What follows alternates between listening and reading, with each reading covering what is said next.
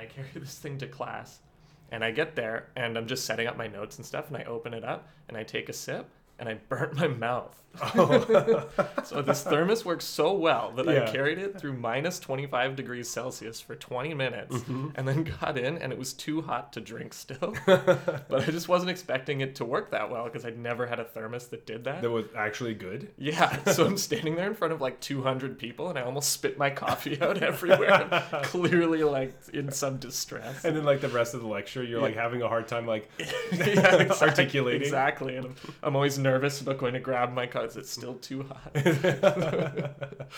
Yeah, so it's just funny that I got super embarrassed on my first time using this because it actually works. Yeah. Awesome. We will link the thermos in the show Yeah, notes. exactly.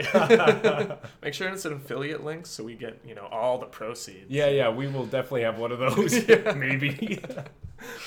Welcome to episode 7 of the Arena Regulars podcast. I'm Zach. And I'm Jeff. And we are regulars at MTG Arena. Yeah. It's our favorite bar. It's our bar of choice. Yeah. Yeah, now that we can't go to bars, we just sit and drink beer and play Arena. Yeah, honestly, I'm having more fun, so. I kind of am having more fun, and I get less drunk. Yeah. Is that true? Most of the time. Yeah, most of the time. Yeah. I'd say on average. Yeah, I'm usually not as up as late as I was before. Right. But we got a great show for you today. I know I say that all the time, but whatever. This one's good too. Yeah, they're all good. So We're talking about historic brawl that we kind of discussed last week, and then we have a big thing. We are talking about arena etiquette, yeah. emotes, all about that kind of stuff. If you've been on Arena, you've encountered this type of thing before. Yeah, so we're gonna go into the do's and don'ts and what we think we would like to see. But before we get to that, each week we both bring a beer, we drink our own, we drink each other's, and then we rate them on a scale of bronze to mythic, and then choose the best for last. So with that, Jeff, what is on tap? What are you drinking? So today I brought a beer called Electric Unicorn. It's by Phillips Brewing, which is out in BC, and it's a white IPA. 6.5%, and what got me is the can is literally a unicorn in space with lightning coming out of its horn. Yeah, and it's like very neon and like Yeah. kind of 80s feel. Some people say, I don't know if marketing works that well. I'm totally in the other camp. Yeah. Marketing works 100% on me. Absolutely. Yeah. And I buy stuff like, it's not like they're tricking me. I'm like, I'm going to buy this because I like their marketing. Yeah. And then if you don't like it, the beer, you're like, whatever, at least the can was cool. Yeah, exactly. I got Viva La Stout. Nice. It is from Sawdust Brewing Company. It is a chocolate raspberry cookie stout, 5.9%. And the can is just like white with like a cookie and maybe Comic Sans font. Yeah, we were undecided on whether that was Comic It kind of looks like the font that like from the Peanuts comics. Right. It kind of looks like that. I don't know what that's called. I but think it wasn't Comic Sans, but it's kind of Yeah. in that art style. it has that kind of like, I don't know, wiggly line Right. area. But anyway, it tastes good. It tastes like a raspberry cookie stout. You just had to out-weird me this week after last week. Yeah, well, I really felt bad about last week not doing the weirdest one, so I thought I'd really go for it. Mm-hmm. But in Magic news, this is the last week of the season. So Oh, yeah. I need to push to get Mythic. Yeah, that was your goal for this That season, was my so- goal, and I am not really that close. So, Well, you've been drafting Kaladesh. There's a lot going on. yeah, I'm trying to do it in Constructed, and I've been playing Mono Red, and then there was one night I was just like on a hot streak, just like going straight through. I think I was like Diamond 2, almost to Diamond 1, and then the next night just went all the way back down. Yeah. I just lost it. So Then you cracked a beer to reward yourself. yeah, but too early. Played some I cracked that Mythic beer too early. played some deck that you hadn't tested. And Yeah, that's not great. But then next week, actually, very exciting for us, we will be drafting our Zendikar Rising Championship fantasy teams. yeah. So we'll go over again next week. We've talked about it before. We'll go over it again, exactly what that is. Yeah, and like our point system, everything. But look forward to that because Yeah, we are. I know pretty I'm stoked. looking forward to it. Yeah. Can't wait to do that. But Jeff, I kind of talked about what I was doing this week, but what have you been doing in Arena? So, honestly, my Arena week, have you ever had one of those weeks where it just feels like no matter what happens in the game, you're always going to lose? Like, the cards are going to line up in such a way, whether it's top decks or, Yeah. you just always lose. That was kind of my week. Yeah. I was losing in draft. I was losing Just in constructed. every I was losing in brawl. Up until last night when I think I won like 4 matches in a row. It's like, okay, the curse is over. Yeah. The week before I had the opposite where no matter, how bad I played, I seemed to always end up on the right side of things. You just like stumble to the finish line. You're like, how did this okay, happen? I don't know why I won that game. Yeah. Whatever. Last week I was paying for Yeah, that for luck. all. It's all that like bad juju's coming back around. Yeah, exactly. It always comes back It around. always comes back around. So you got to enjoy it when you're in the winning Exactly. phase. Yeah, and that'll come up again when we're talking about etiquette. So Right. don't forget, it always comes back around. Yeah. But historic brawl. So we had a nice event this week. People are always really excited about this one, and I'm kind of new to some people. I haven't been able to play it before, so this was fun for me. Yeah, I think in the past it was always just like a Friday night Magic thing. Yeah, just like a one night thing. And this time they let you play it for a week. So Yeah, I think it was like 6 days. Mm-hmm. But to me it was good. I played a few rounds. There was only like 3 prizes you could get from it in Right. card styles, but at least one was a fatal push, so that's good. Yeah, I don't like that fatal push Picture? art as much as the original. Yeah. So that's the one I always had on MTGO because it was cheaper. So I always played with that art. So maybe I resented a bit from. Because you're like, instead of now where it's like All this the times special I thing lost that on like Magic not on everybody has. Yeah. But But hey, it wasn't that expensive. I think it was 2,500 gold, and you just got to Yeah. play as much historic brawl as you wanted. yeah. So that was which kind is of good, and it's longer than some of the other ones, right. which is cool. My kind of thoughts about it, I think brawl should just be historic brawl. I agree. Yeah. Yeah, I don't see exactly why we would have 2 separate brawls. I know that obviously brawl is supposed to be like the standard rotating format, all this kind of stuff, but to me it feels like most of the players that play would much rather have a non-rotating format to invest definitely. in. I definitely thought about that when I was making decks for it. I didn't want to use a lot of wild cards, knowing this is an event that doesn't happen all the time. So do I use a wild card for a card I'm not going to use in anything else? So that was one of those things that was like, I even was feeling it, and I'm not even like one of the newer players that's like, I'm really excited for this thing. Right.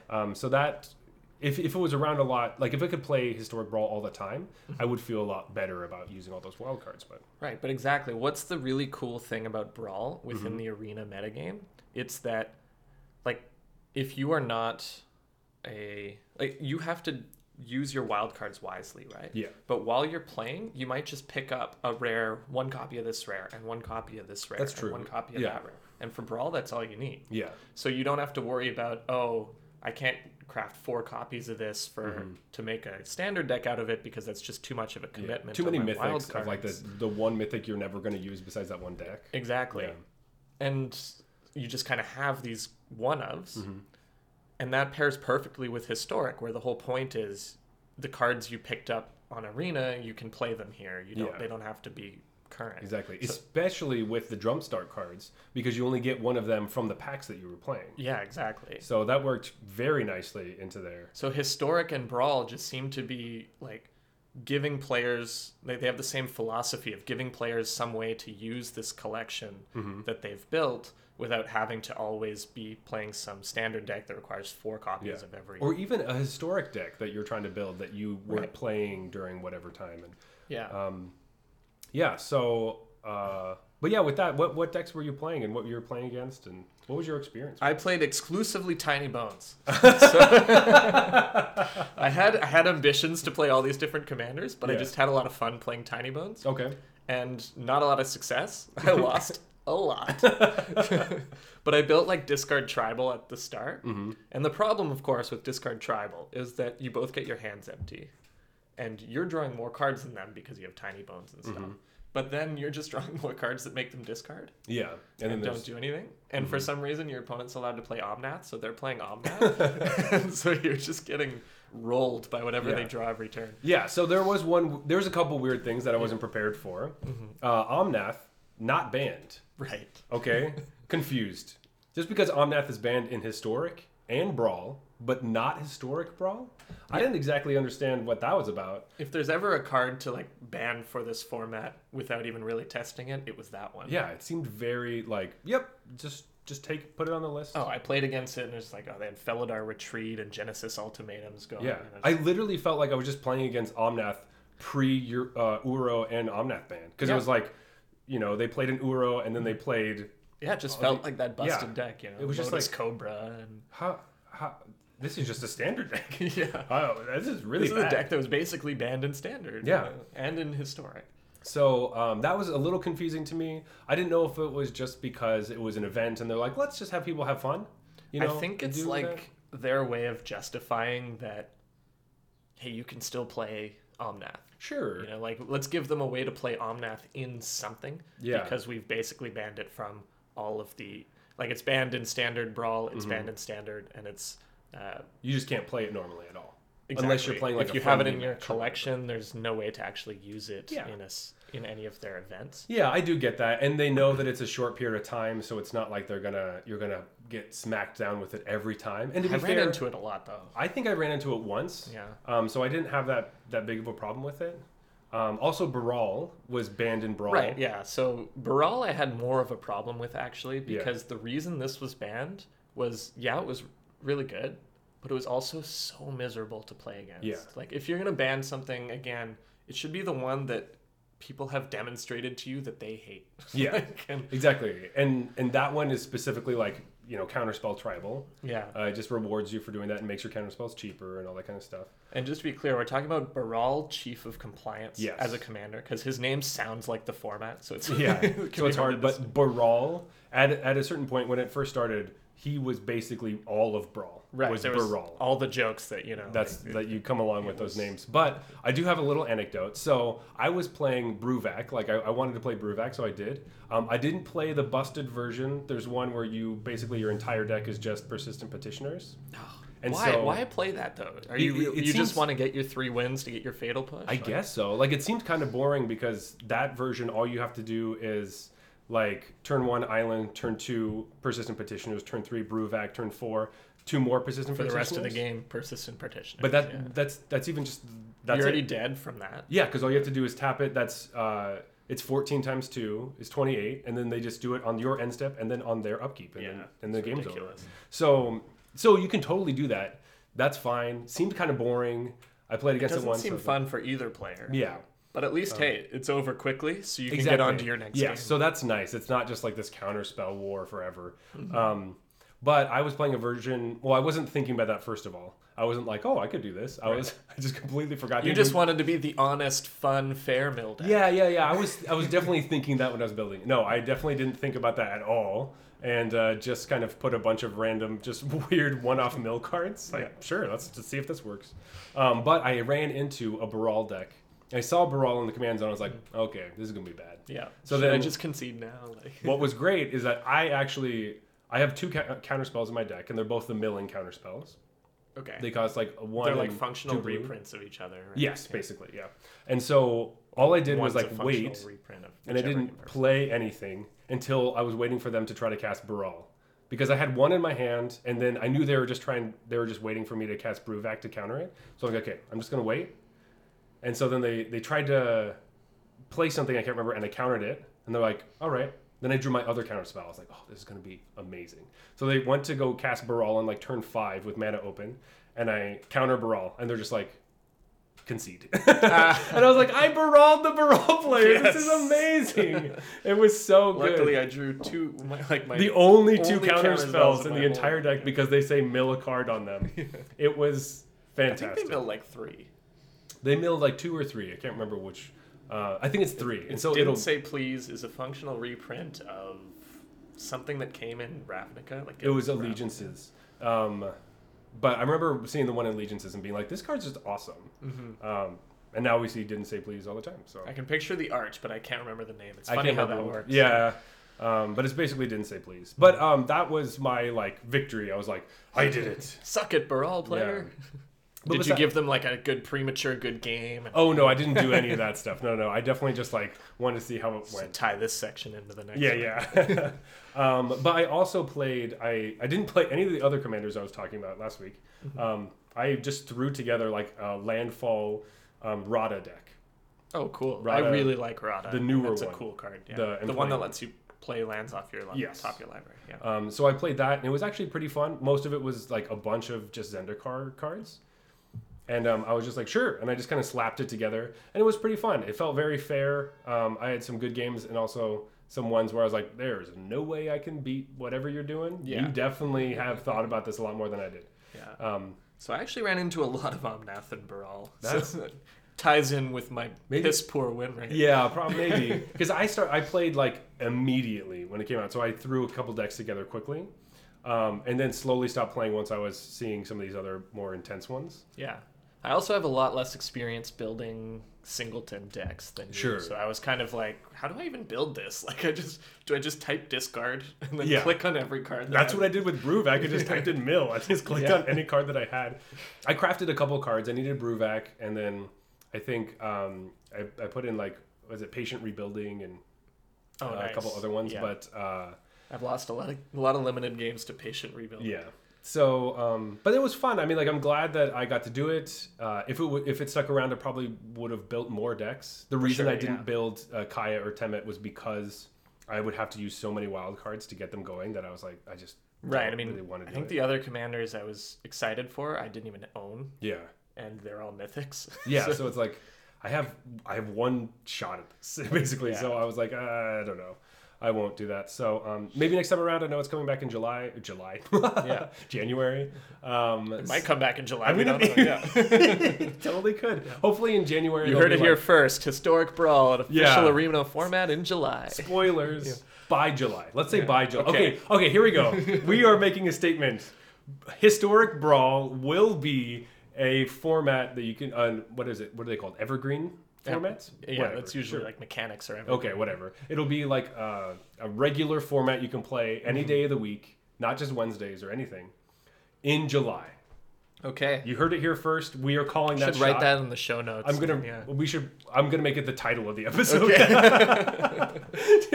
Historic Brawl coming to Arena July 2021. Exclamation mark! Exclamation mark! Exclamation mark! Yeah. Well, I gotta love those clickbait titles. Yeah. We haven't done one of those yet, so we should probably do that just to get more. I don't know. Followers, viewers, listeners. We don't want to alienate our one listener, so Yeah, I mean, if we haven't done that already, they're a trooper, man. They're a big trooper. Yeah, I love Tiny Bones decks. I just kind of started slowly moving out the discard because I kept losing because all I had was discard. Yeah.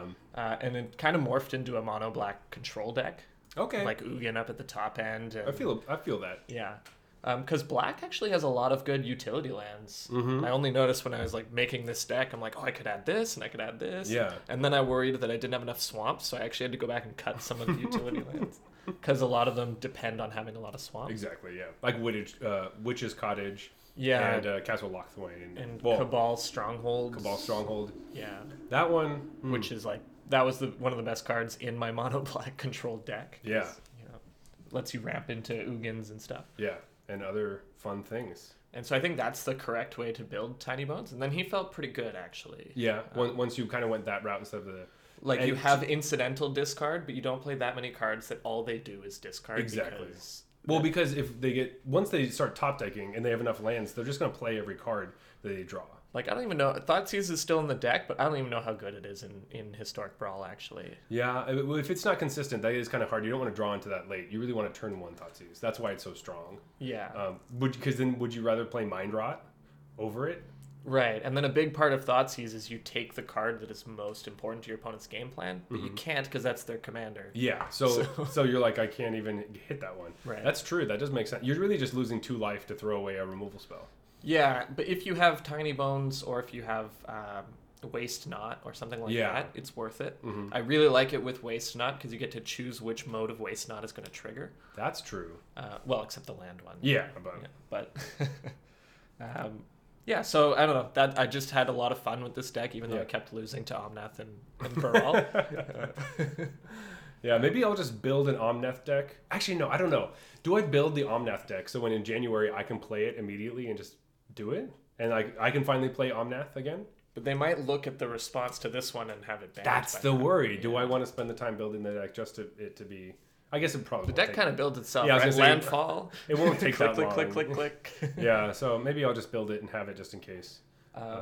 So we'll see how it goes. I did want to share, though, I played against the Vizier of Naktamun. Did you? Oh, I got my ass kicked. Damn it! Yeah, this was like History of Benalia on turn 3. And, okay. yeah, Oh, I this see guy, that one. This guy had some crazy token synergies Oh, coming that's my way. good. I didn't think about that. Oh, one. it just stomped me. By turn 4 or 5, I was like, I don't understand how I could possibly keep up with this token value. Yeah, Turn 1 was exactly. Legion's Landing. Yeah, turn 2 you play Temet. Right. Turn 3 you play Benalia. Okay. Yeah. Oh. It was a curve out, man. Yeah. I really do like low curve commanders. Especially, I mean... I had to kill it, because otherwise they were going to flip their Legion's Landing. Yeah. Because they also played Mox Amber.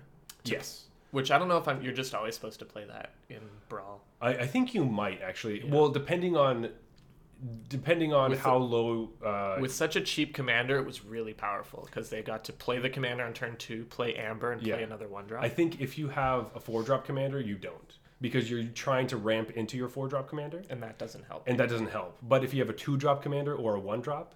Right. So I should have been playing it in my Tiny Bones deck. Yeah, I would say Probably. that probably would be a good idea if you're... Because you don't get to ramp a lot in black. Yeah. But a 3-drop, I would say it's iffy. And 4 or more, I'd say probably not. I just don't have it, so I wasn't going to use a Mythic Rare Wildcard. Oh, yeah. I don't have it either, so... I didn't even see it in my list of cards I could click on because I only was doing ones that collected for yeah, sure. collected for sure. But Yeah, but I had to kill it because it was going to transform the Legion's Landing. Yeah. But then they just played it on turn 4, so it's like I almost felt like I wasted a removal spell because yeah, it just came back. yeah, I felt like I had to tempo wise, but that can be. the fact that their commander was a 2-drop felt And that's really the good. thing. The 2-drop commanders. I had built. This is just regular commander, but my SRAM senior edificer. I had a mono white like Voltron deck that was just like a bunch of equipment and SRAM. No. Yeah, what? I like just building a big thing and just rah! You playing Boggles? Yeah, but basically that was really fun because if people kill it, you can play it 3 or 4 times in a game and it doesn't even feel that bad. Right. As opposed to like a 5-drop or 6-7-drop commander, you're like you play it twice, maybe twice. Like if it gets killed once, you have to really be careful about when you're going to play it, and depending on how intense it is and stuff. So, I really think that the lower CMC ones are just nuts because. Yeah, especially in 1-on-1, I think. Oh, absolutely. Yeah. Where you're like you could play Reese the Redeemed. He's a 1-drop, and you just like turn 1 every game. You turn 1, you play your commander. So, and that feels great. He's green-white, right? Green-white, yeah. And he makes tokens. Yeah. Makes a bunch of elves and then doubles your tokens later. So, I mean, that's just a really good commander deck in general. So, playing Yeah, in that'd Historic, probably work in Historic Brawl. you could definitely make it work. I just didn't really want to go down that path because you could just look up EHREC and look at all the cards. I mean, or you could look at all the cards that you can't play with it, but you Right. kind of wish that you could. I have to say, I didn't run into like the Kinnan type stuff. That Yeah, I I kind of didn't either. expected. And I was expecting a lot of Kinnan, and I think a lot of it was because people were trying other things. And I think Kinnan is around standard a lot. Right. So you regular kind Brawl. of know what you can do with Kinnan. It's more Yeah, fun to play. and it's just like adding better cards to Kinnan. And most of the players that were in this event were excited to play with cards they couldn't play normally. Like I didn't. Actually, I think everyone I played against had a commander that you could not use in traditional Brawl. Yeah, in traditional Brawl, or Like including Omnath, including course, Omnath, right? So, yeah, I think that's actually true. Every single person was playing something that, And so was I. So yeah. And I wasn't, see, because I played Rada, so that was different. But yeah, anyway, really nice. Once again, July. This will be this will be a format you could play any day of the week. It's the best way to play Brawl for sure. And I think it'll bring a lot of commander players into the arena. And just one last note on it. It is coming back in January. Yes. So if you want Historic Brawl to be a thing by July, Yeah. play in that event. Exactly. Play that event. get ready for it, build other decks, think about it now. So that you can play it then, because I definitely having this whole month will be really nice to be able to do that, because we only had like a week or so. Yeah, I felt a bit pressed because I really just didn't have the time to find exactly what I want to do. So now maybe I'll have enough wildcards. I'll build Temet. That's the thing. Right? That might work out. So I could see it here and there. But with that, I think I need another beer. Yeah, me too. So we are going to a beer break. I'm liking this jazz beer break theme. Yeah, it's a jazz beer break. Yeah, we're just gonna start scatting actually. Okay, here we go. I don't know if we can make the fake pouring into a glass sound. Sure we can. Sure we can. It's like this. Okay, ready? Yeah.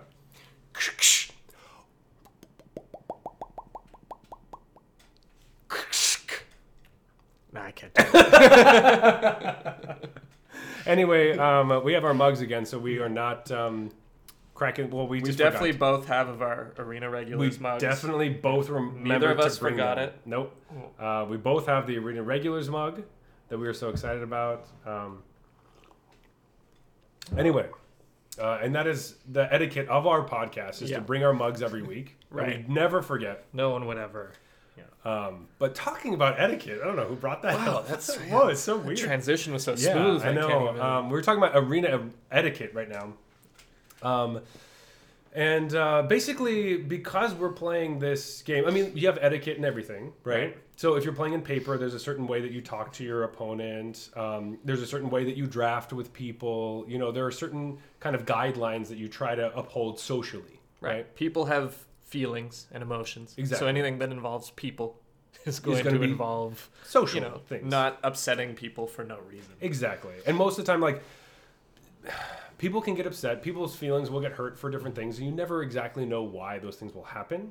But it's also a smart idea to just like try not to hurt people's feelings. I don't know why that would be your focus. I mean, you don't want to drive people away from the game that you love that gets better when more people play it. Mm-hmm.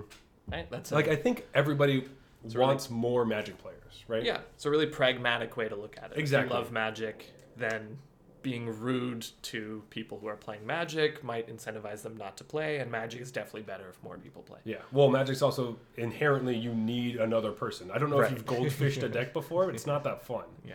Right? You need an opponent. Otherwise the game doesn't work. Yeah. So I mean, some combo decks would suggest otherwise. Oh, well, that's true. Yeah. But most of the time, most people enjoy actually having an opponent that interacts with them. And interacting is a big part of that. So we should treat them with respect.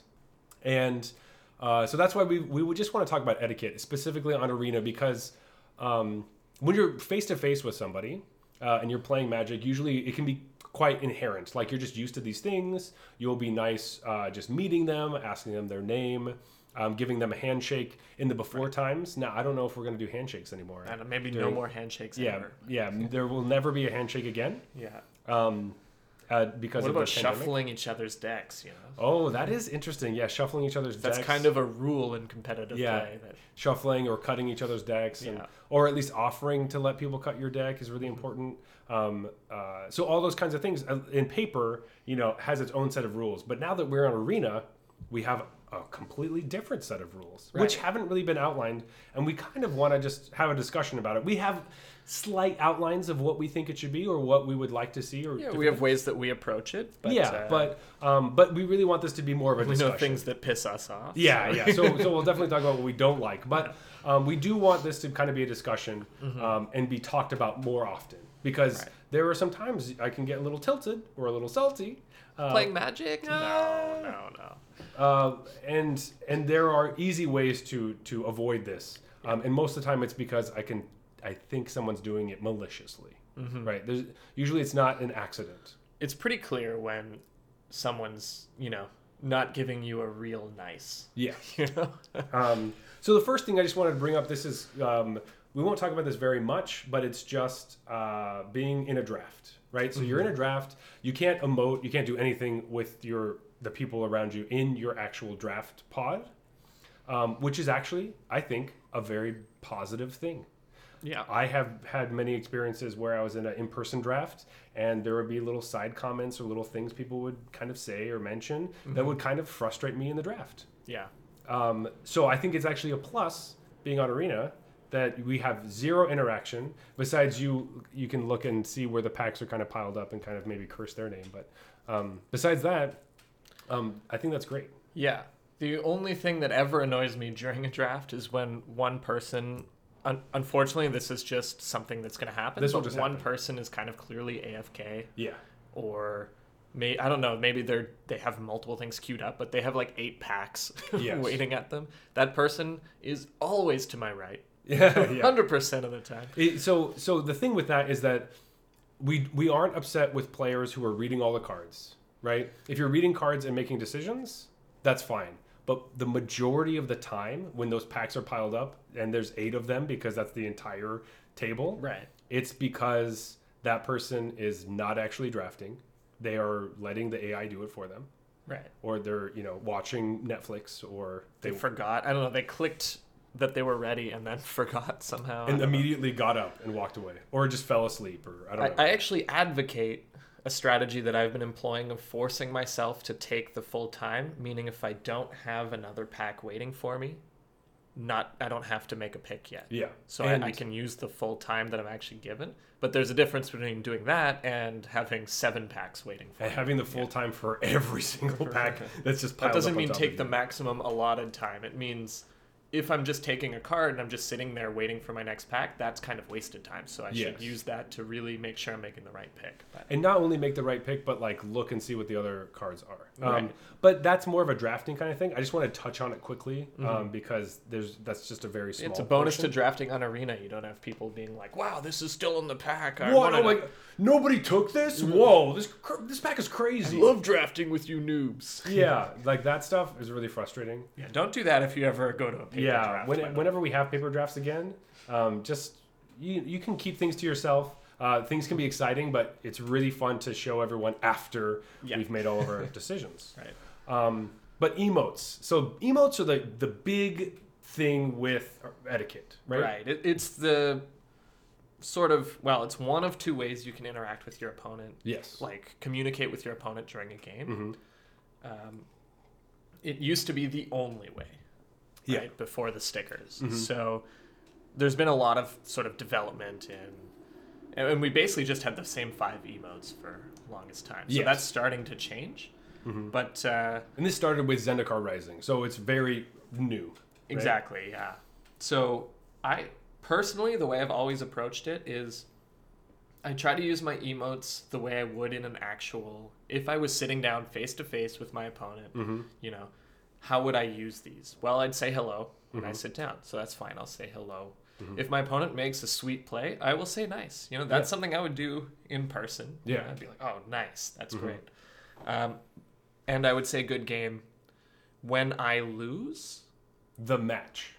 yeah, I do it every game, actually, Okay. that I lose. All right.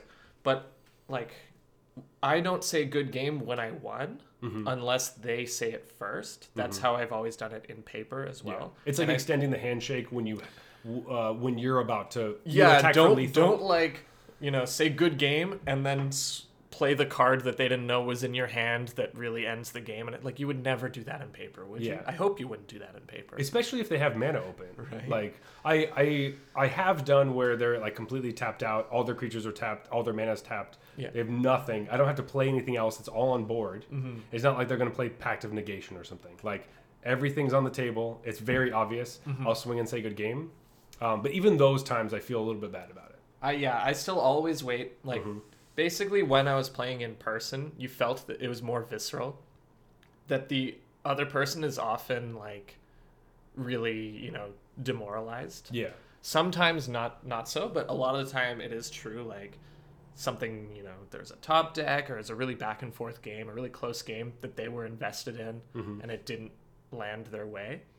So I always waited for whoever lost the game Mhm. to extend the hand and say good game. And I would reciprocate if they do, but I would never win a game and then shove a hand in their face and ask them to shake my hand. Mhm.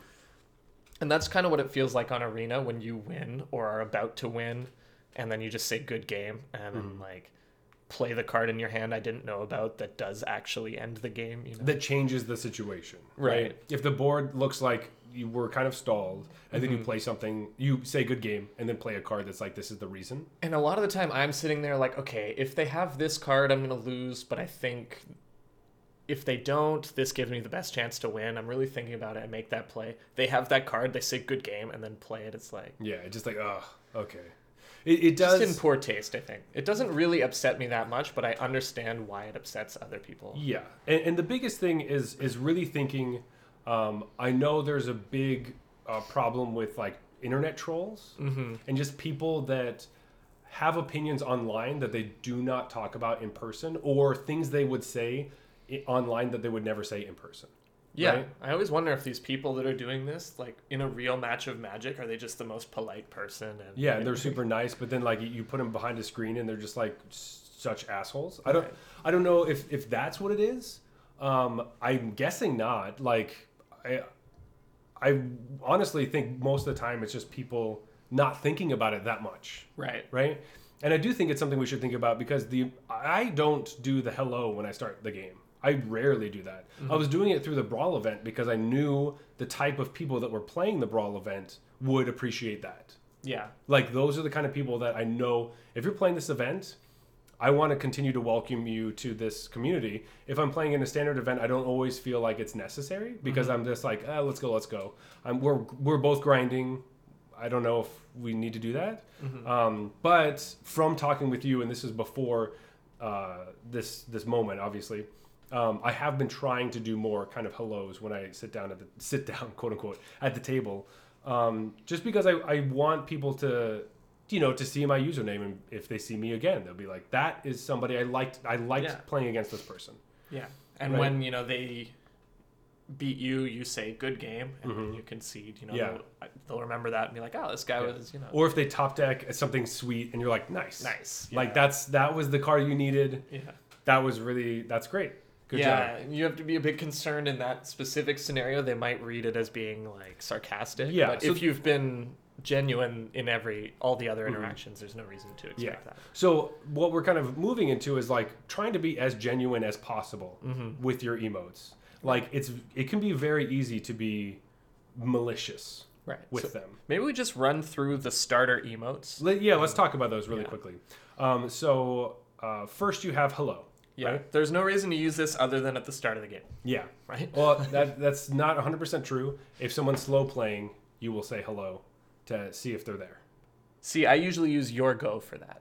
That's interesting. Right? Like if so sometimes, well, we'll get to that when we get to... Yeah, wait. When we get to your go. Let's go back. For me, I use hello at the start of the game, if I remember to do it. Yeah. It's actually funny. I think hello got moved. It used to be like the leftmost one. Yeah. And now it's the middle one. Yeah. But I got so into like clicking my thing and then clicking left that I was saying like thank you to people, or I think even good game at the start of the game. Yeah, it's strange. But basically we have 5 different emojis or buttons, and 3 of them change depending on what your opponent has just done. Yeah. Right? So you can say hello, nice, thinking. Or whose priority it is. Yeah. Thinking, oops, and good game. Right. Those are the basic ones that you have when you start. But then if they're, depending on priority, or if someone has emoted to you, you have about 20 seconds to say one of the other ones back, which is nice becomes thanks, thinking becomes your go, and oops becomes sorry.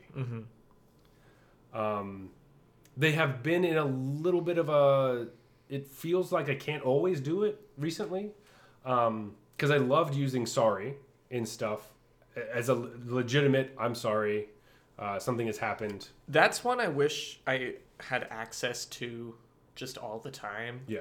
Because sometimes, like, your opponent just gets mana screwed or whiffs on something. It doesn't really make sense for them to say oops. Yeah. Because oops is like, I made a mistake. It's just like, oh, I didn't get there. And I want to say sorry, like, that sucks. Yeah. But I can only say sorry if they say oops. Exactly. Or if they say something, right? Yeah. So that can be kind of, that can be hard. So it would be nice.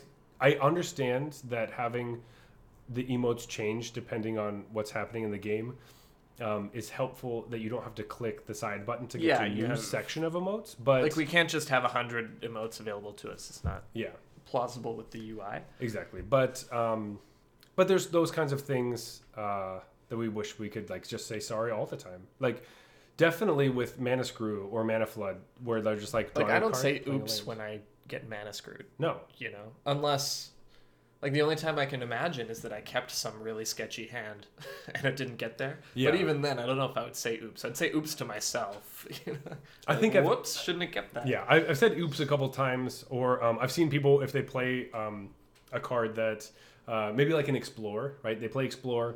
They don't draw a land. They don't have another land drop to play. They say, oops. Sure, yeah. And then I know what they're saying. Yeah, and I get that. And that works out. But then I'd say sorry. Yes, exactly. But these are the classic ones. Sorry. Not sorry. Sorry. Canadians. Hey, we got 80% Canadian listenership here. So I'm going to say sorry. We are in Canada, so I don't think there's going to be...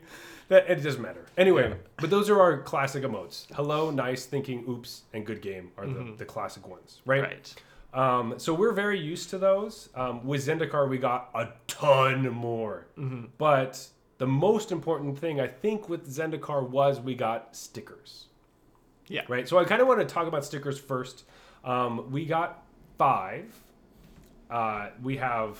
And so the important thing with the stickers is that you only get these with the Mastery Pass. Actually, with all of the Zendikar emotes, you get them with the Mastery Pass. Yeah. I actually have no stickers. Yes. Because I haven't decided whether I'm going to get far enough through that Mastery Pass that it's worth it for me to buy it yet. Yes. And I just straight up got way too excited and just bought it immediately. Which is also totally fair, yeah. by the way. But I'm also... It helps me continue to want to play all the time. We will talk about that at a different point. Wow, we are getting sidetracked. This beer is getting me a little bit.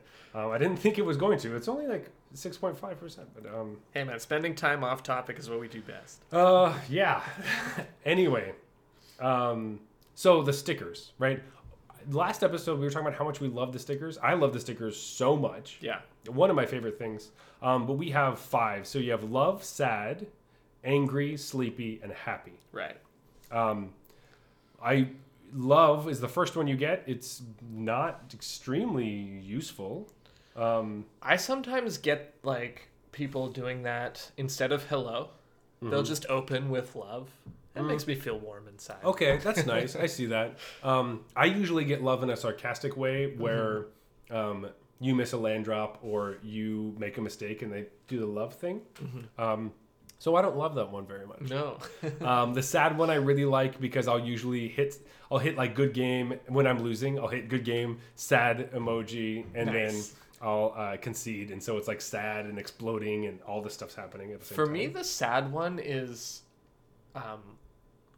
like none of the emotes, we were kind of talking about this, are great for when you get mana screwed. Yeah. The sad one kind of just like...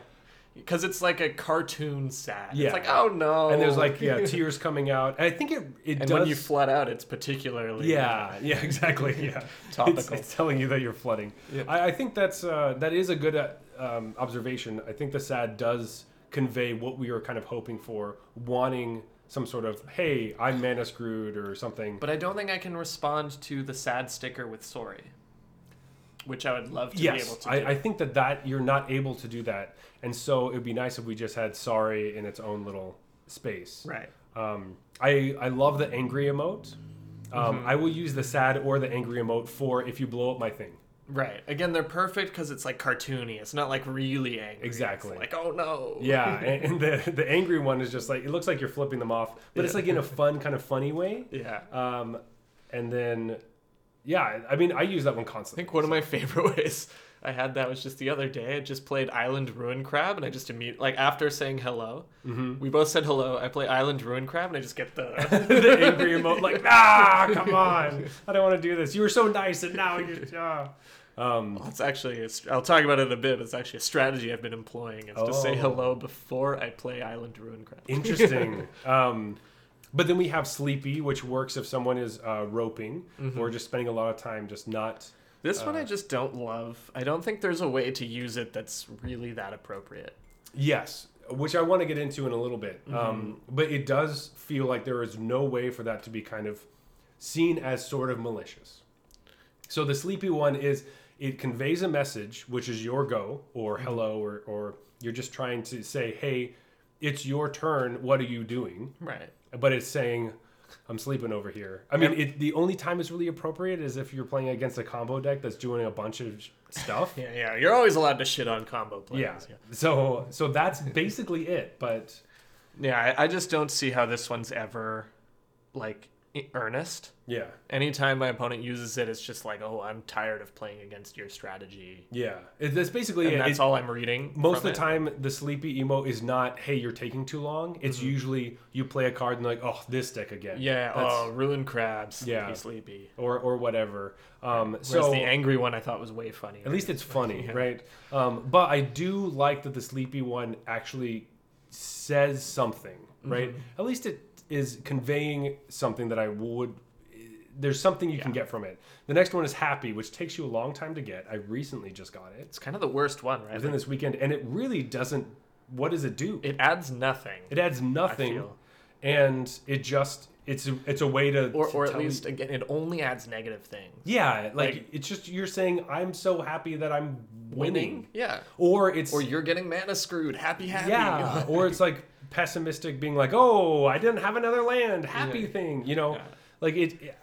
I've never seen somebody use this when I was like, oh, nice. You know, Yeah, like it doesn't give something positive, which is funny because it's the happy sticker, Right. right?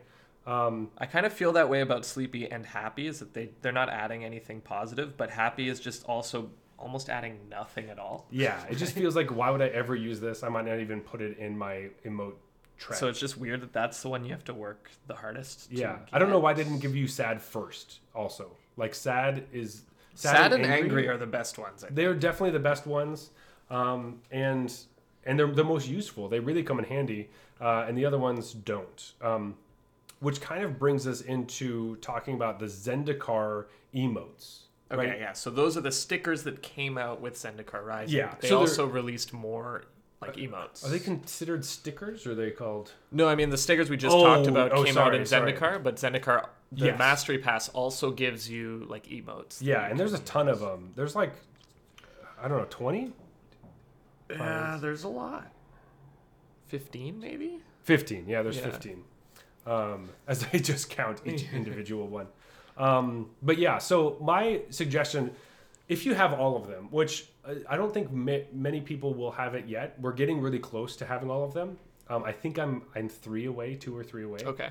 And I have 0. Yeah, so I'm like level 92, 93 or something, Mm-hmm. just from playing every day. But basically, these are emotes that are kind of story oriented, right?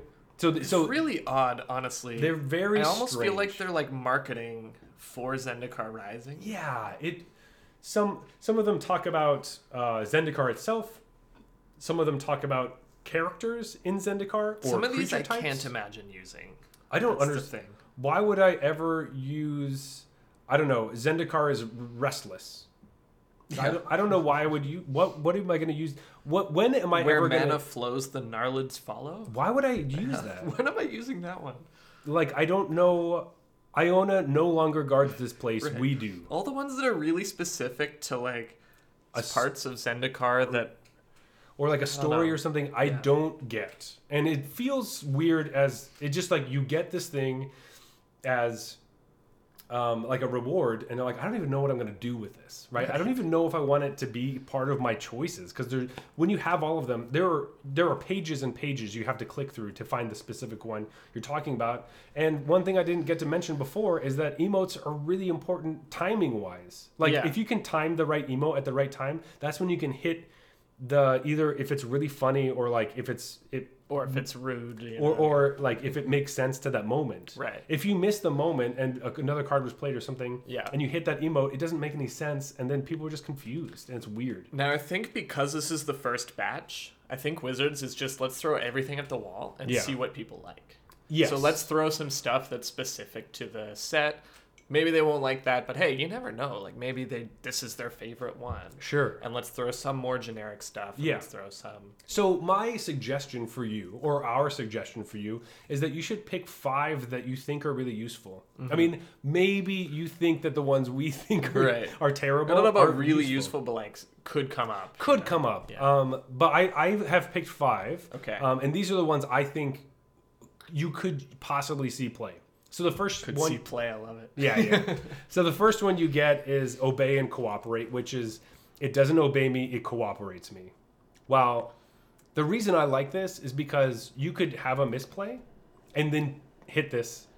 I like this is when you whiff on something. So the Yes. first time I saw it, I think it was my opponent had Narset, Partner of Veils. Yeah. And their deck is clearly all like non-creature spells, right? It's a control deck. Yeah. And they look at the top 5 and find nothing. And then they're just like, it doesn't obey me. It only cooperates with me. Yeah. And I thought that was really funny. That was the first time I actually saw this emote. And I was just like, yeah, you shouldn't be whiffing on Narset. I know Yeah. you just looked at 5 lands. Like that sucks. And I can also, if let's say you play it and you are playing one of the mythic Zendikar lands and you accidentally let it go into play tapped when you need it untapped, obviously. That is another time that it would work. It's right? like clearly an arena misclick. I meant to click this half of the double Yeah. face card and I clicked this. Or one. or if you play it as a land instead of the spell. Those kinds of things. I think that's more common because it's but That happens to me often, actually. Like I play so fast. I need to slow down and like think about things. And so that one could be useful in certain situations, and it's also funny. Like I think emotes having a sense of humor a little bit. It's a weird balance, but having a sense of humor with it works. So I do like having this one. Another good one I saw about this. I actually wasn't quite sure how I felt about it, but in the end I decided it was just kind of funny. Yeah. Is they stole my creature. And they're like, it doesn't obey me, but it cooperates with Oh, me. that's good. That's like, all right, you got me. That's Yeah. pretty funny. Okay, so yeah, if you're stealing creatures, that's pretty. That's probably my favorite one. Yeah, it felt bad because I was gonna lose that game now because they stole my best creature. But Yeah, but they're also giving you ownership of it, right?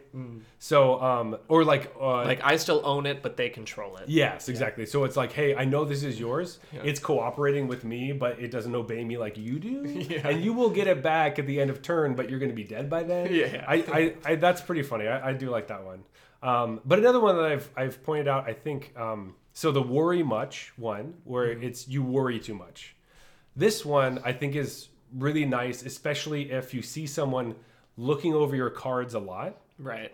Where they kind of highlight the back of it and they're looking over them, or you put a spell on the stack and they wait for a long time, and you can just hit, oh, you worry too much. And I don't hate it as just a generic response to when they say thinking. Yeah. Like, they've taken a long time, they say thinking. Like, you worry too much. Yeah. And it's like, it might come across kind of not malicious, but in like a kind of mean way. But I do think for the most part, it's just going to kind of lighten the mood. Right. So I think that just like straight up, that just makes sense, right? That has nothing to do with Zendikar or lands coming to life or mana or anything. It's just like, this is something we can't really talk about or something we couldn't convey before. And now we can. And that's when the emotes work best. Yeah. Right? Exactly. So that is just exactly what I want all my emotes to do. Because if they're telling a story, like, I don't know, why? Yeah, they should kind of lighten the mood and just make it more fun. Yeah, and just be like, hey, let's have a game of Magic. If I go longer, my rope starts because I'm emoting you, great. Right. I'd much rather have it be like a back and forth kind of thing. Mm-hmm. So I also put down rebirth, death. So it says every rebirth looks like a death. So this is one of those final parting emotes you could put almost in place of a good game. Right. But either one of those, you could say good game and then say this and then concede. Yeah, that'd be a pretty funny way to use it, right? Like, I got my ass kicked. Just like, every rebirth looks like a death. Exactly. Bye. Or this is like your, it's the first loss of the match. So like maybe you lose game one. Perfect. Yeah. Right? So you lose game one, you say this as you lose game one, go to game two, and then you're reborn, right? You have a new deck because you sideboarded all these cards, right? That seems perfect. That seems pretty perfect. This is for when you lose game one. I like it. Yeah, exactly.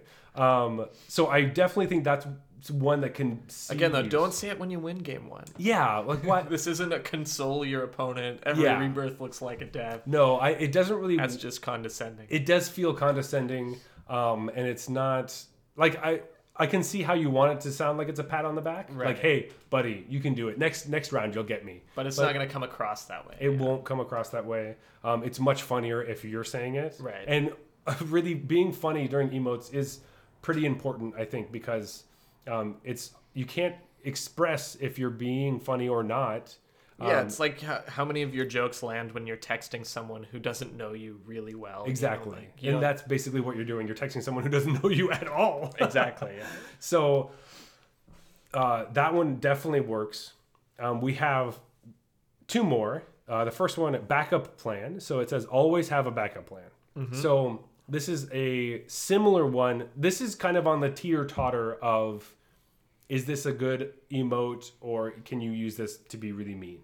Right? This is a really good, you can definitely play this when you counter people's To be fair, stuff. like any of them can be used maliciously. That's true, right? yes. Anything can be malicious. Except where mana flows, the Gnarlids follow. That's true. So, okay. So, yeah, let's talk about that. So, the only good thing with all these random weird things that are mana, or I don't know, Zendikar stuff, or weird, I don't know, story sentences they took out of a book. I don't exactly know what they are. But they can't be used for malicious things, but they can't be used for anything. The reaction is always just going to be like, huh? Huh? Okay. If we had that would be great. Yeah, if that's you could okay. Yeah, that's a good we one. need, If you could give like a what? Or like a huh? Like that would be pretty funny, right? Yeah. And that would work out really well. This one, I mean, obviously all of them can be used maliciously, but this one, so always have a backup plan. You can use it when you counter someone's spell. Don't do that. That's really rude. Yeah. Especially since people already hate counterspells. Yeah, if you counter someone's spell and say, oops, get out of town, man. Just come on. Yeah. Like I'm not down with that. I don't like it. It's not fun. On the other side, though, let's say I'm playing, I play something. Yeah. And it's my turn. I have 6 mana. I play something that costs 4. Mm-hmm. And they mystical dispute it. Then I'll play a land and say, oops. It's like I should have played this land first, so I'd have 3 to pay. There you go. Yes. Mystical dispute. I do that all the time. Yes. Where I'm like, oh, I'm gonna wait and play this land later, and then I'm like, there are handfuls of spells. I'm like, get spell pierced, and you're like, I had the land in my hand. I had 1 untapped. Then you just play it and say, oops. Yeah. And I think that works really well. Yeah. But don't be malicious with it and be like, hey, you can't oops as the spell pierce player. Like that's rude. Yeah. Like it really and you wouldn't do that if you were playing against them. If someone played it and you're just like, oops, spell pierce. Yeah. Like come on, man. At least I hope you wouldn't do that again. Yeah. I definitely feel like I've played against people that will do that, but like. So when should you use backup plan though? So backup plan is it's really good if you get countered. Mm-hmm. Right? And then you have a follow-up play. Yeah. Let's say you have 2 plays in your hand. It's turn 5. You have a 2-drop and a 3-drop or a 4-drop. Mm-hmm. Right? You go with the 2-drop, 3-drop plan. They counter the first one. You play the second one. Right. And then you can say that.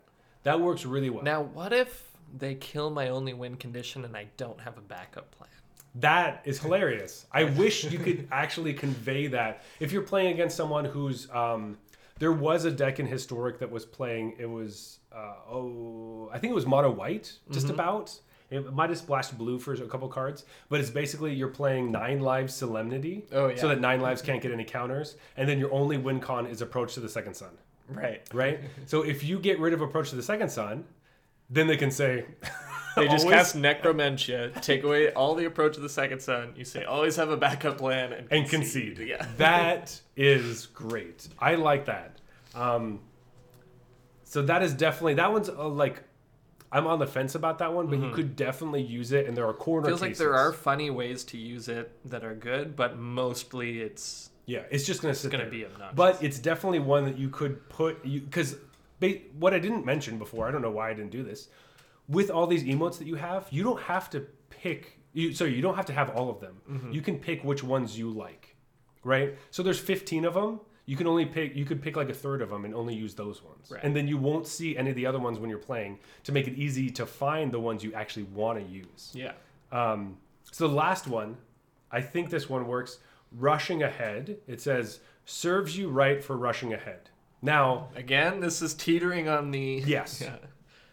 Precipice of... Yes. So this one is specifically directed to your opponent. You cannot be talking about yourself really with this one, but I do think it is.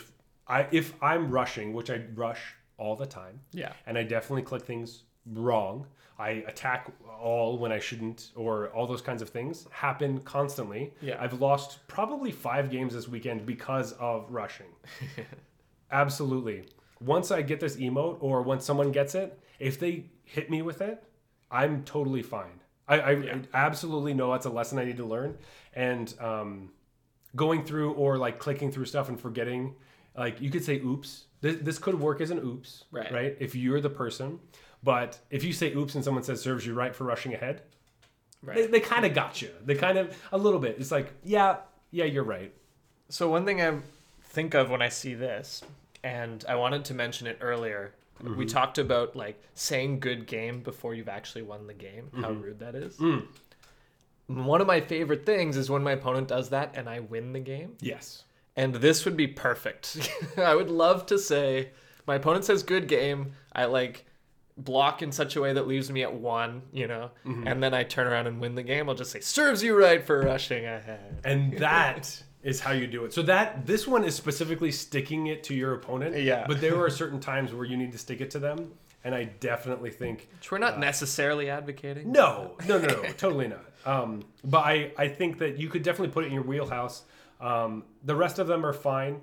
Look at them if you want. But these are the ones that we thought were good. So again, it's obey, cooperate, worry much, rebirth, death, backup plan, and rushing ahead. Those are the ones that we picked thinking these you can definitely use in some situations. Right. The rest is up to your discretion, I guess. I do have a shout out.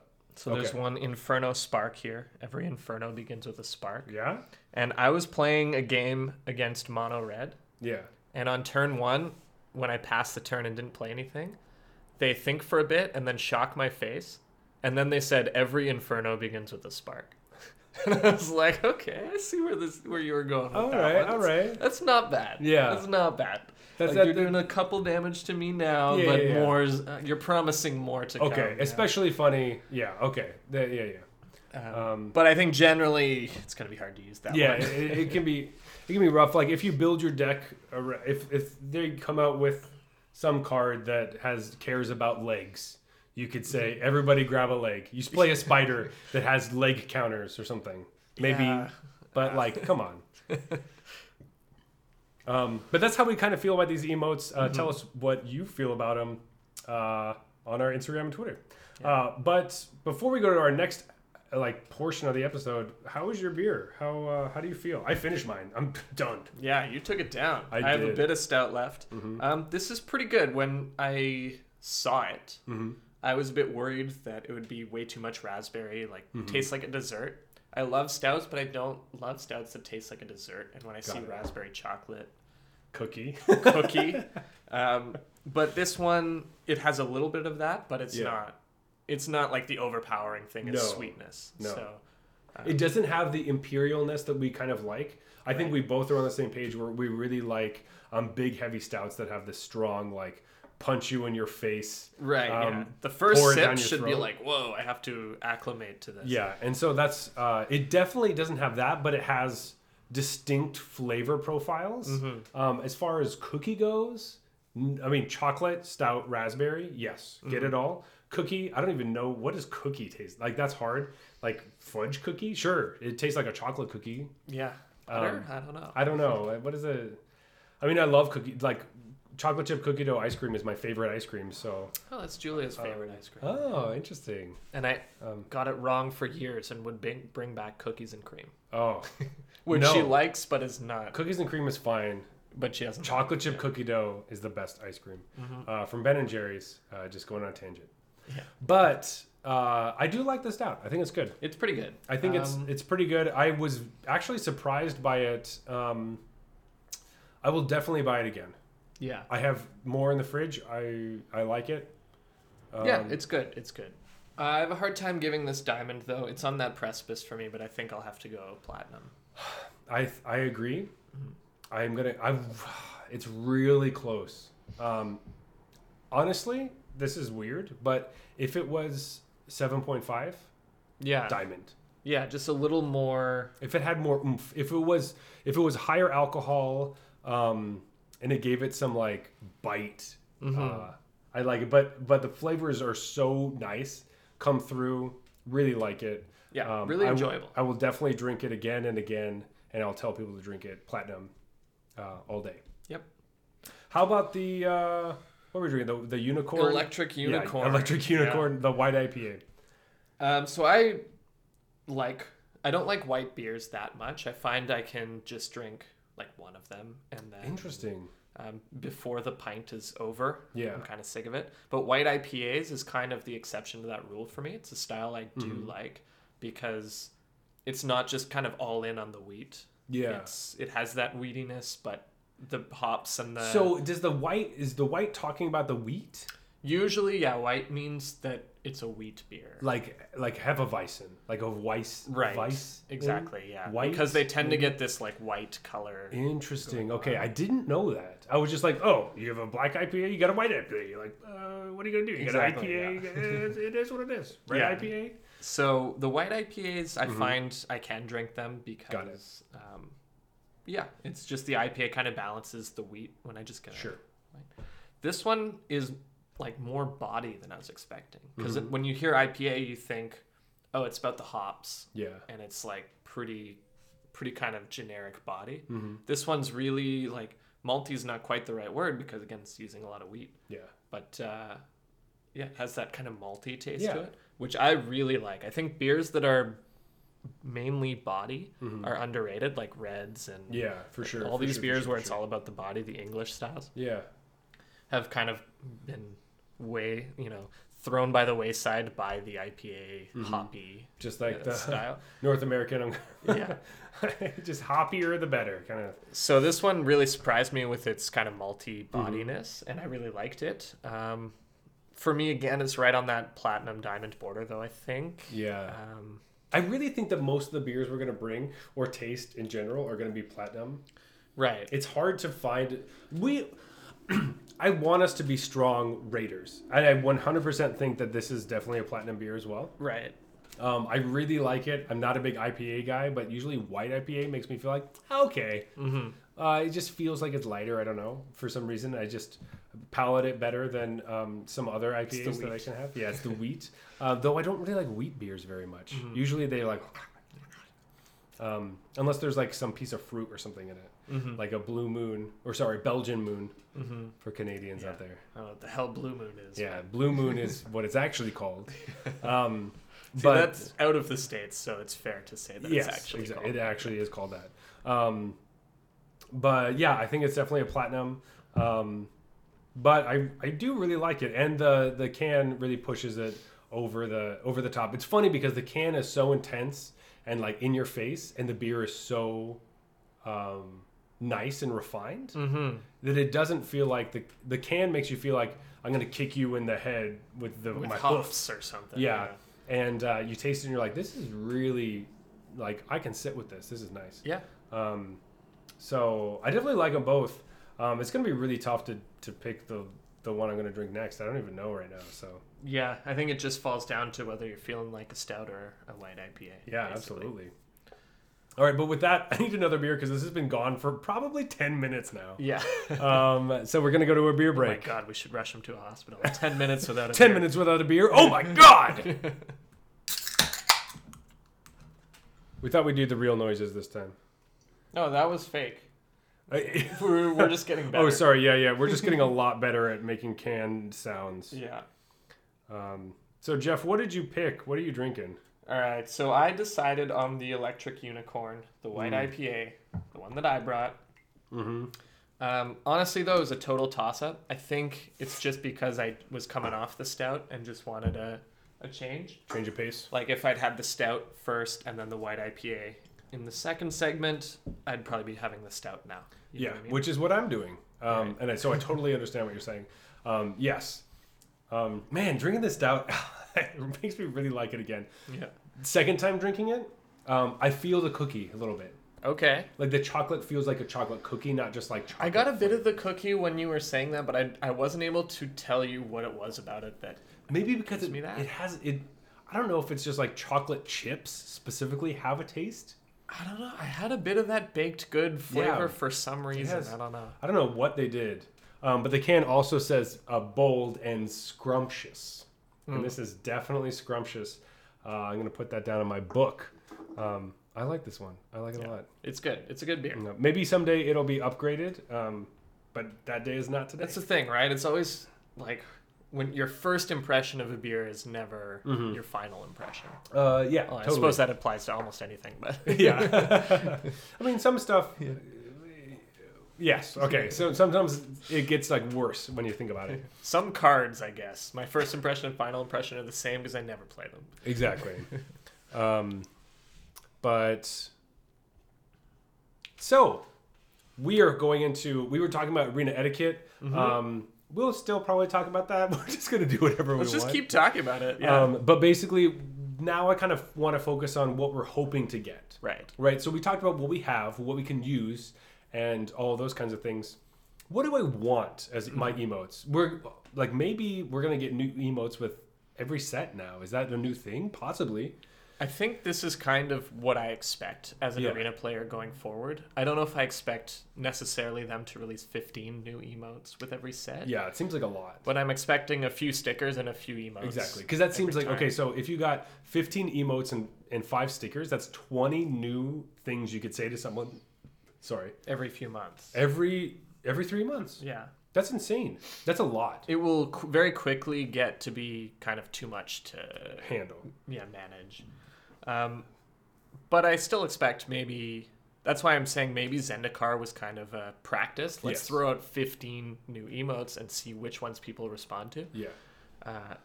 And maybe we'll get 5. Yeah.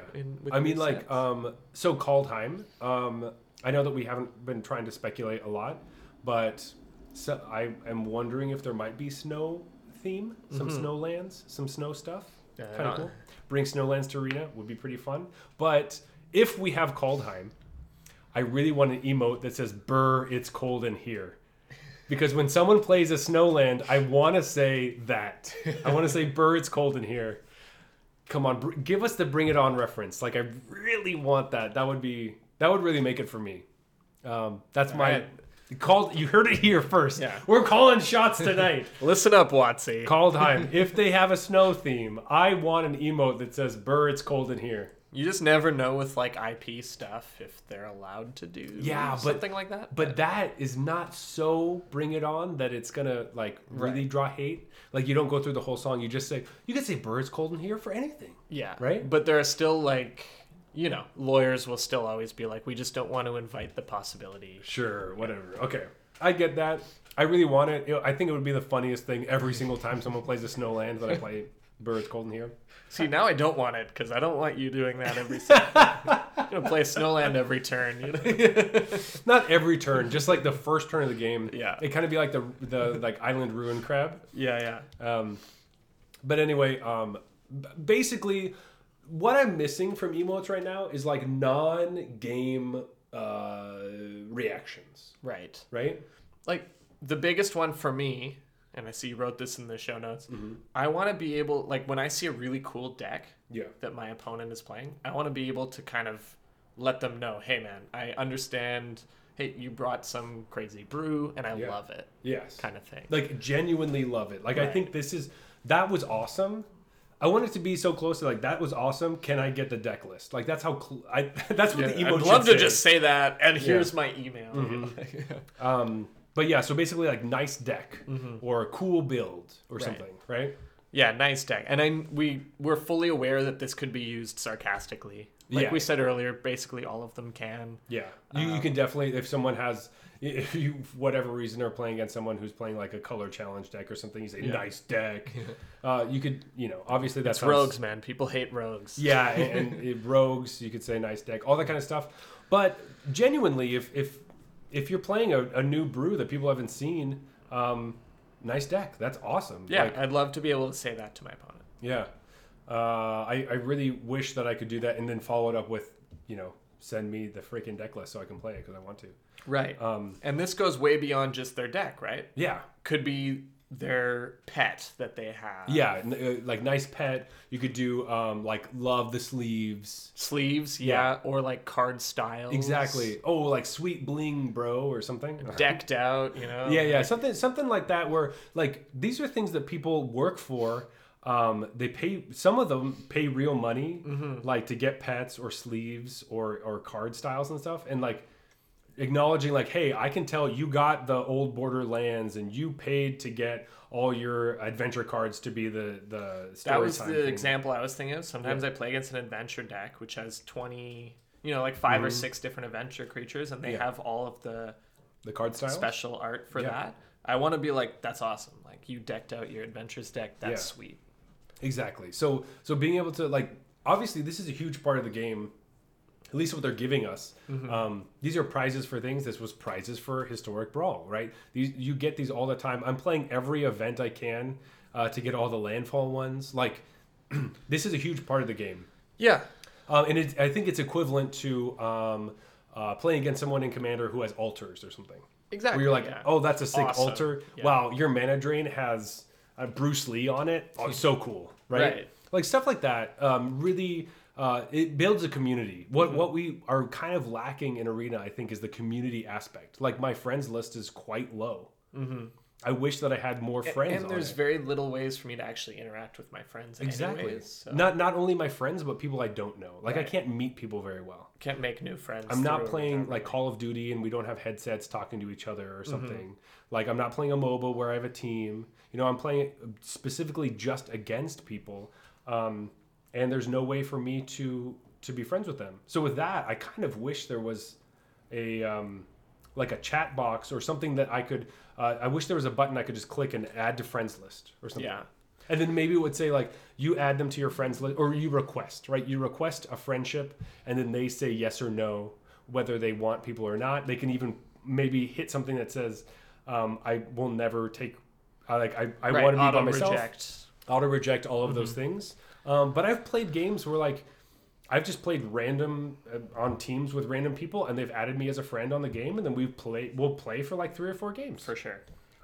especially when we get real pods. This will be really important because if you find someone you like playing against, they can just become your pod mate, and then you just jump in pods to draft with. Yeah.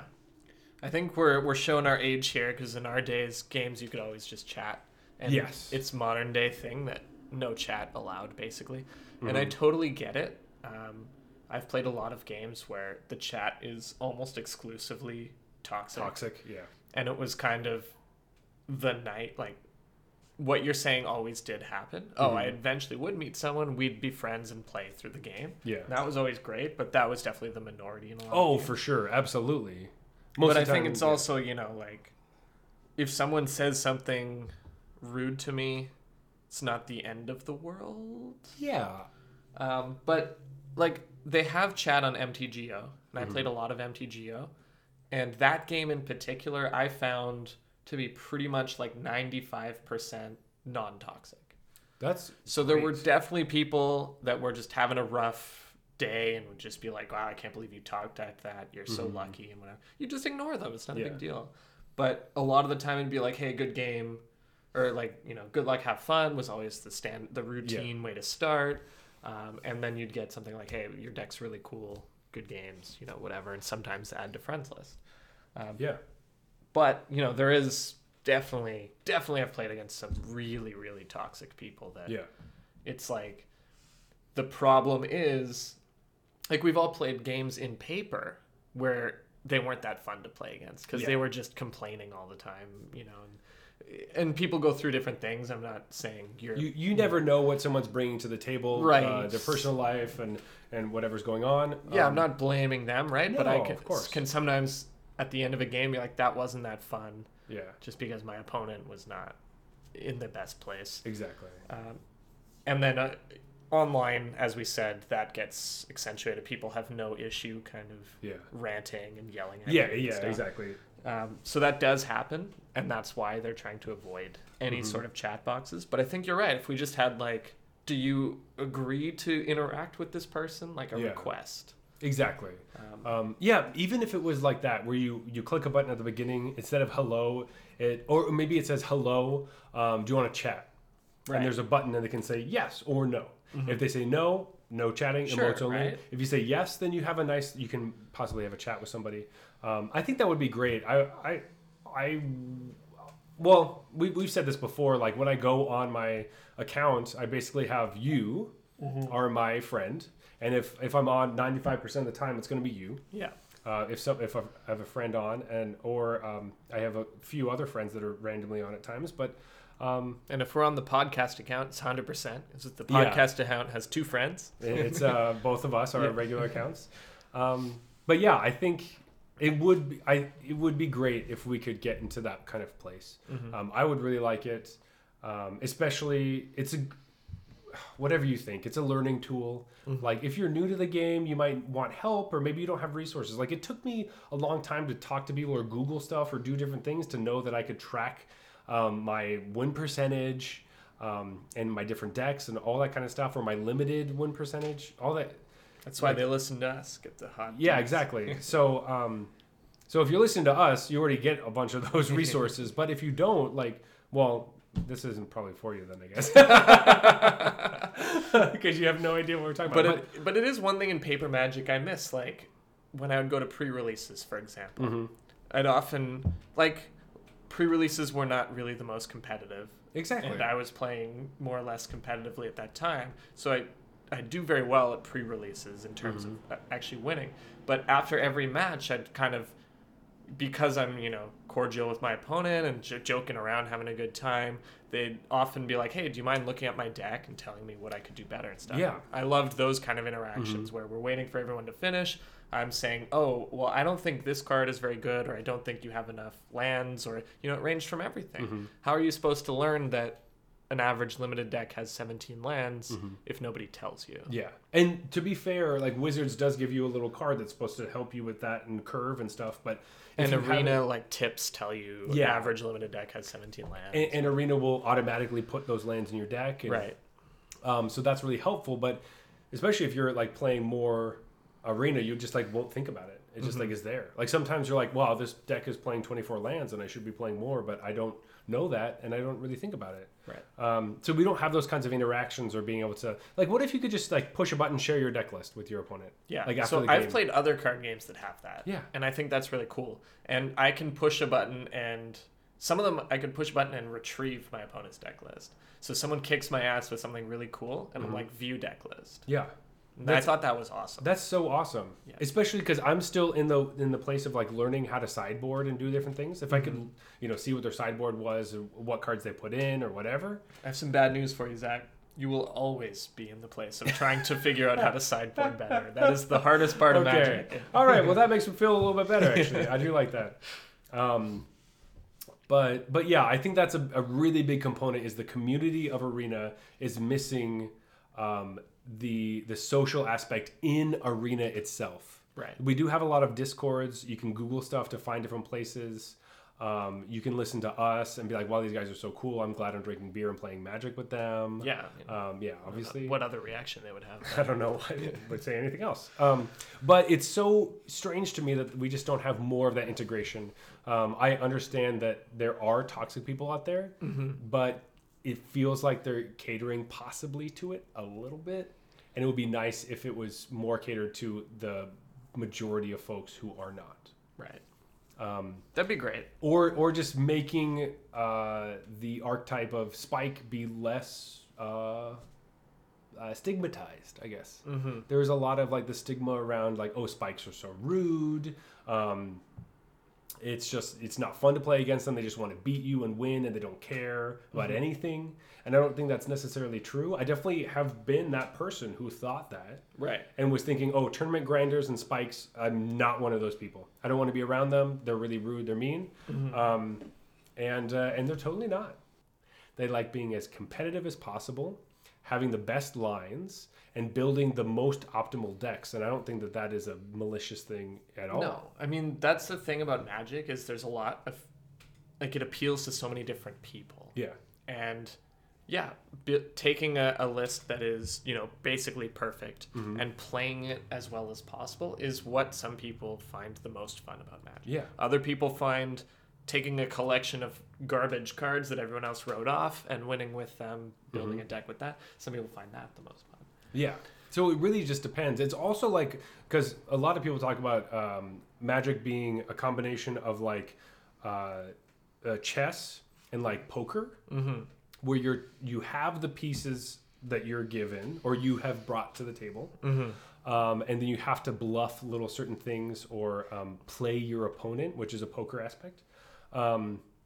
But in this case, like if you're new to the game or new to deck building or still learning how to do these kinds of things, having the best pieces as possible, there's nothing wrong with that. Right. Yeah, the poker aspect also comes in that your decisions are probabilistic. Like you're making your decisions based on probabilities that you can't. I mean, in poker you can calculate them. In Magic, like in poker, you probably just memorize if I have this and the flop is this. Yeah, or you see different cards and you're like, what's the probability that they have this card if I don't see it in my hand and all that kind of stuff. Right. But I do think, like. It's just interesting on your Spikes talk. I don't know if we should say this, but on the podcast account, we built rogues. Yeah, I guess it's so funny because I don't have the same thing that you have with rogues, or you have experienced with rogues. Well, I just played it through like silver and gold, I guess, on the account. And I got really, really poor reactions from my opponents. Yeah, it's either just conceding immediately, or which I guess is fine, but it's always a bit disappointing to see that. Yeah, I mean, or a constant snooze sticker, and it's like, I wish people wouldn't react this way. I totally get it. Rogues plays all the things that newer players hate: mill and counter spells. Yeah, and flashcards. And flashcards, like it combines those into one nightmare for newer players. Yeah.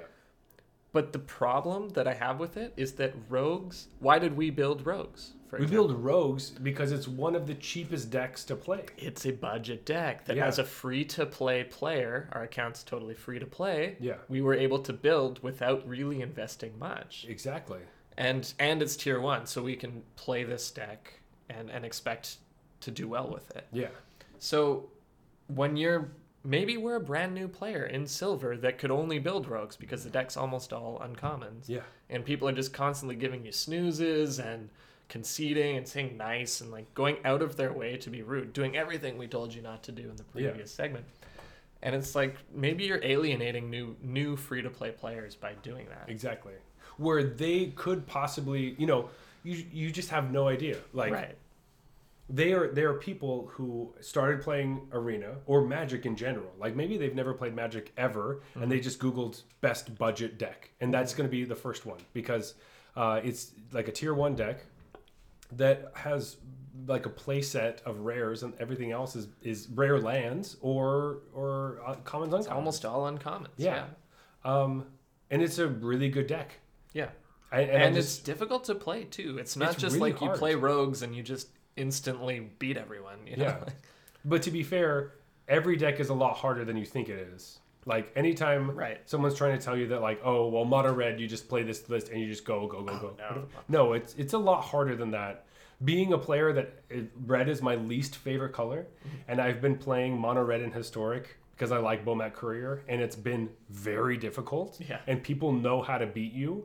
It's hard. The thing about mono red, right, and it's that a single mistake probably costs you a game. Yeah. If you're playing a control deck where you make, 50 decisions in the game, making one of them suboptimally probably isn't in itself going to cost you the game. Yeah. In a mono red deck, the decisions are so impactful. Yeah, you have fewer decisions to make, so people think it's easier to play. But I actually find it harder to play because any misstep basically costs you the game. You have to get exactly 20 damage through with exactly the cards that you showed up. And it's hard. Like, and it gives me a lot of respect. And that's like we've said this before. Like, you should play as many decks as you possibly can.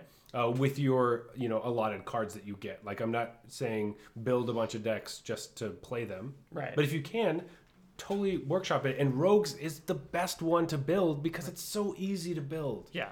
Like, you should have those lands anyway. All the mythic... it's Fabled Passage and the Pathways. Yeah, the Pathways. And then any of the mythic lands that you need that are the modal double face cards. Like, they're also good additions to your collection. You should just have those because you'll probably be playing them for the next year or two. Right. So, And this isn't even like a beat 'em, join 'em kind of thing. No. If you can't beat 'em, join 'em. It's like Zach's saying, it's very pragmatic. Yeah. If you want to be better against rogues, play rogues for a few games and you'll see how anemic some of your hands are. And Yeah. you'll see that you're conceding at the wrong spot a lot Exactly. of the time. You're conceding when you're like way too early, and that was the only counterspell in their hand. They don't actually run that many counterspells. They have 4 Drown on the Lock, which is an amazing, amazing It's a counterspell in busted, the deck. great card. There's still only 4. Yeah, there's only 4, and if you can get rid of their ways of filling the yard, you're good. Mm-hmm. Also, if you can play escape creatures, you're also probably good. Like, there are ways to...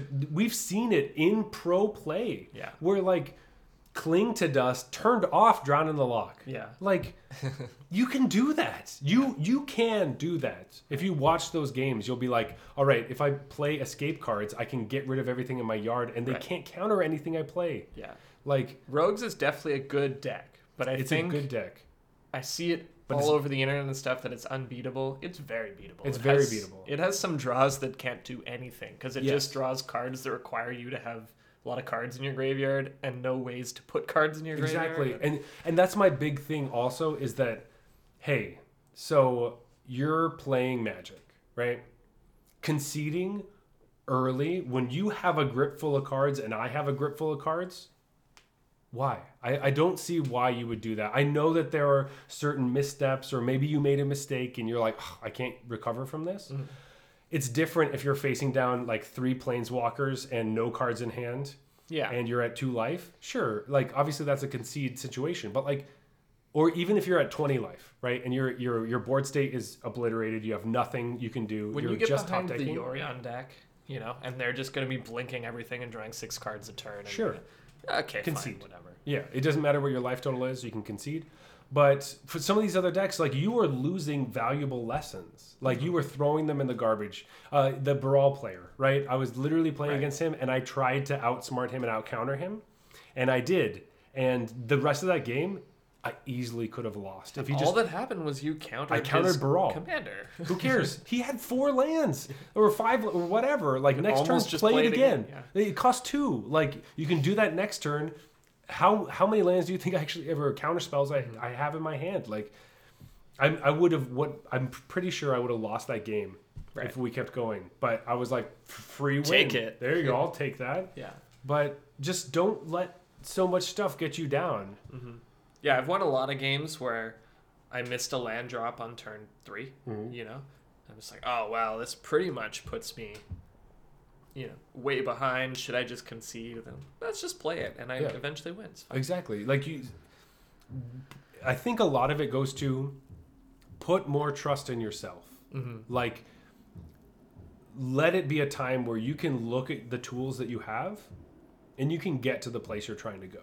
Like, most of the time, if I'm trying to concede early, I think I made a misplay. I should concede because I did not play perfectly. The old shame concede. Yeah. Exactly. Like, both players know this was a mistake. I'm going to Yeah. concede out of pure shame. But throw that away, and just keep going and being like, what else can I learn from this match? I learned one thing. What are the next 3 things I'm going to learn? Right. Right? It's a good way to look at it, right? If you always concede to rogues, whenever you see it's rogues and they get a decent start, Yeah. you're never going to learn how to play against rogues. Yeah. Even when Omnath wasn't banned. Even when Omnath and Uro weren't banned. Yep. How do I play against this deck? What is my advantage against this deck? Is there a card I could play that would beat them in the situation? And thinking about all those things, because people did that over and over and over and over and over again and realized that it just wasn't something that could happen, that is when things get banned. But you have to actually put in the work and try. Yeah. And I really think that Rogues is in a place that, like, you're okay. Like, it's I don't even think rogues is the best deck. it's not. I think it's a good deck. I think it's a really good deck, and you don't even have to play that really good deck. You can play any other really good deck. Just this is gone. I saw somebody on Twitter, one of the pros. I can't remember who it was, but they were just talking about playing historic and picking one deck. Yeah. Pick the deck and play that deck so many times that you are the expert in the deck. Right. Like, we watch other people play and they're amazing, or sometimes you play and you've had a couple bad runs and you're like, this deck's terrible, and you throw it away. if you play the deck so well that you know your deck better than your opponent knows your deck, you will probably be able to best them. If you keep playing, have the advantage. You have the advantage. And if you keep playing and know their deck better than they know their deck, that's how I beat auras all the time, because I know their deck better than they do. I'm pretty sure. Yeah. And that's how I know which pieces to get rid of and what's important. Because they probably picked up auras now that it's a really good deck, and Yeah. you've been playing it since, even when it was tier 2. Yeah, and I loved it in tier 2 just because it's the strategy I like. And so I really think that, you really have to sit through it. And even if you know you're going to lose it and slowly each turn it gets worse and worse and worse, you never know. Right. We were talking about this earlier. I was playing my auras deck against a blue-white control deck, which I always feel is bad because Narset really hoses my whole strategy. Yeah. I had no Spirit Dancers or SRAMs. And I ended up sitting through the deck, missing my third land drop, and kept going through Ginger Brutes and Alseid of Life's Bounty. And I ended up being able to stop them from playing a Teferi and winning the game just because I could get around all of the removal and everything that happened. Because I played the deck well. And that was so gratifying. I had to stop and breathe and be like, that was a game. That felt like a real It's always the best feeling. Yeah. It was game 3. It was rough. Like, that was a dredge. Like, it was difficult. And I have not felt better about a match probably all year. That was the best match. And that's what you're looking for when you play. That's what we like playing Magic. Yeah. So stick with it. Don't get beat down. Right. And if you are getting beat down, back to our emotes topic. We went on a whole adventure, but I really liked it. I just thought this last one was pretty funny. Thinking about things that you could say when you are not doing a really great job, or something goes wrong, or somebody just curves out so well that you're like, I don't know what I'm going to do. I really wish I had an emote that just said, I'm in trouble. Like that that Simpsons meme. Yeah. Where he's just in the bus. I'm in trouble. I think that would be pretty funny. I don't know if it's because that's kind of what's happening in my brain. Exactly. Like I'm like, whew. Or it's the meme where there's the dog in the house and he's like, I'm fine. Yeah. I wish there was something that could convey that feeling. Right. When your opponent plays like 4 Burning Tree Emissaries on turn 2. Followed with like 4 Burning Tree Emissaries with Robber of the Rich. And you're like, okay. Well, and you're attacking with Bomat Courier and Robber of the Rich this turn? Sucker, I'm going to fatal push that robber. That happens a lot. People really, really hate against that robber. But yeah, anyway, that is basically how we feel about emotes and what we want to see. I don't think the chat thing's coming, but we can still hope for some. We will some still sweet hope. Emotes. I think we're going to continue talking about the chat thing until we get it. We're not the kind of people that really berate wizards to do things. No. We're hopeful. Yeah. We're very hopeful for things like that. And I don't know if there are any stickers that I can really say I want.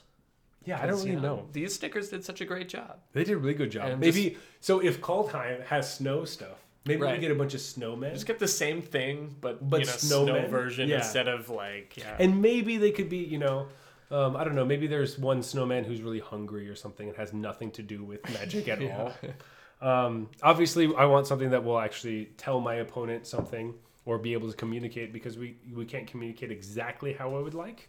But it is still fun, and I use them quite often. Yeah. Honestly, the stickers are like my greatest encouragement to buy the Mastery Pass. They really are. You can't get them any other way. Yeah. And do it. They're so much fun.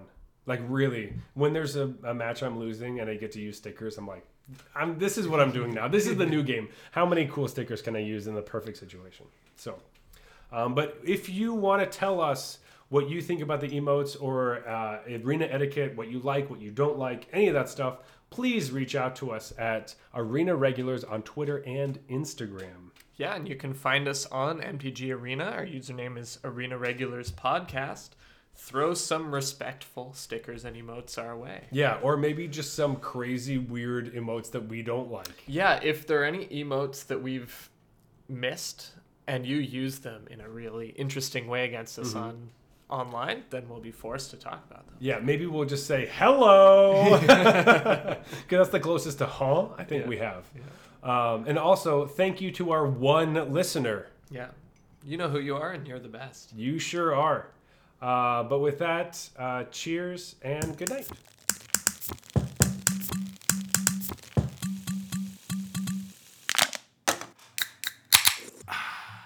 All right, that's fine.